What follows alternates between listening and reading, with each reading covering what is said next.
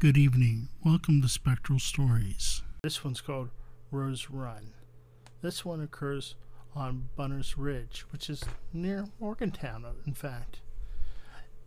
A run is a little valley.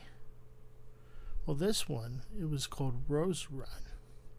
The name came from the wild roses that once covered the valley and choked everything out. In this particular valley once lived a farmer who was rather well off. He was very rich and very proud and had a beautiful daughter whose name was Rose. In spite of her father's objections, she loved the city boy. One night while she was with her lover at a dance, her father shot at the young man. However, the bullet hit and killed Rose.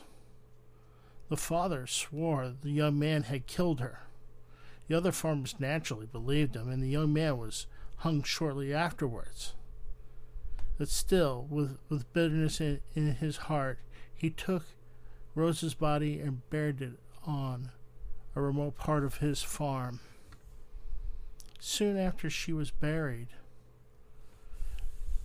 wild roses sprung from her grave.